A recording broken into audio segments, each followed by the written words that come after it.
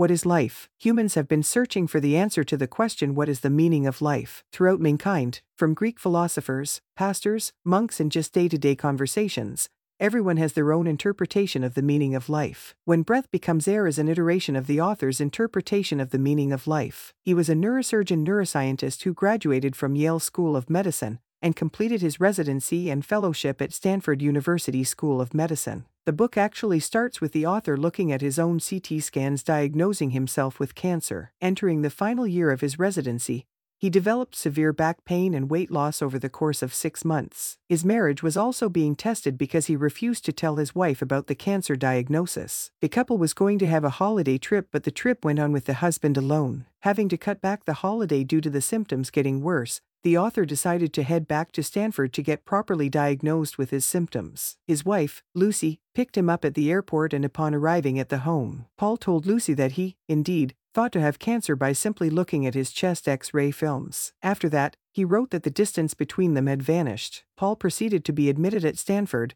the very place he lived and worked throughout his residency years, where he saw many deaths, cures, patients going in and out of the place. He divided his life into 2 parts, in which the part 1 being his life before the diagnosis and after the diagnosis. Part I, In Perfect Health I Begin. The part portrays the life of the author, young, fun, going on with his normal childhood. Despite being surrounded by doctors, he wrote that he was never going to be a doctor. He recalled that his father was not able to have enough time for the sons due to the nature of being a cardiologist. The author also stated the fact that his father's decision of moving from the New York suburbs to the middle of a desert was mysterious. At least he and his friends were having fun while going on adventures throughout the desert. His mother was quite concerned about the education of the small town that they just moved into. Worrying about the future education for her sons, the mother made the author read books like 1984 when he was 10 years old. Having had to read many books encouraged by his mother, he chose literature classes for his college years. But before that, his then-girlfriend gave him a book named Satan,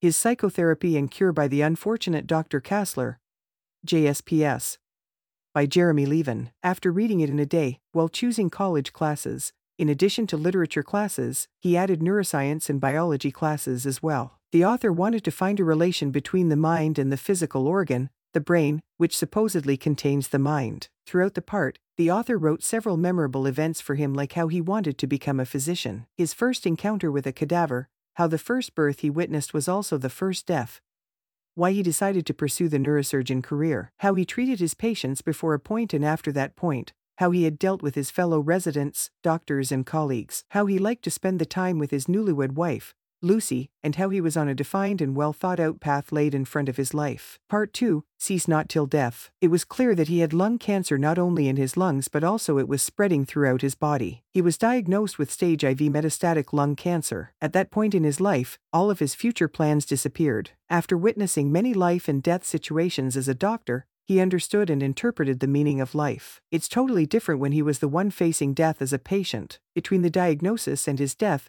the author encountered a lot of ups and downs during the time that he was being treated with the first line of therapy, and he actually managed to finish his neurosurgery residency. He and his wife also decided to have a kid. Due to his disease, there were many uncertainties about whether he should choose to have kids or not, or should he continue pursuing his career or become a writer. He did not know that he had another year or another 10 years to live. His oncologist was a great help to find ways to live a meaningful life during his uncertain years of life. After being treated with the first line of therapy for 8 months, his health began to deteriorate. During the final year of his life, he had to survive with chemotherapy and his family. He also wrote this book during that time. He died on March 9, 2015, at the age of 35. The book was his memoir. One's understanding of the meaning of life comes during a life-death situation, whether one had lived its life good or bad. However, this book shows that a human changed their perspective on their life depending on the events he would be concurrently facing.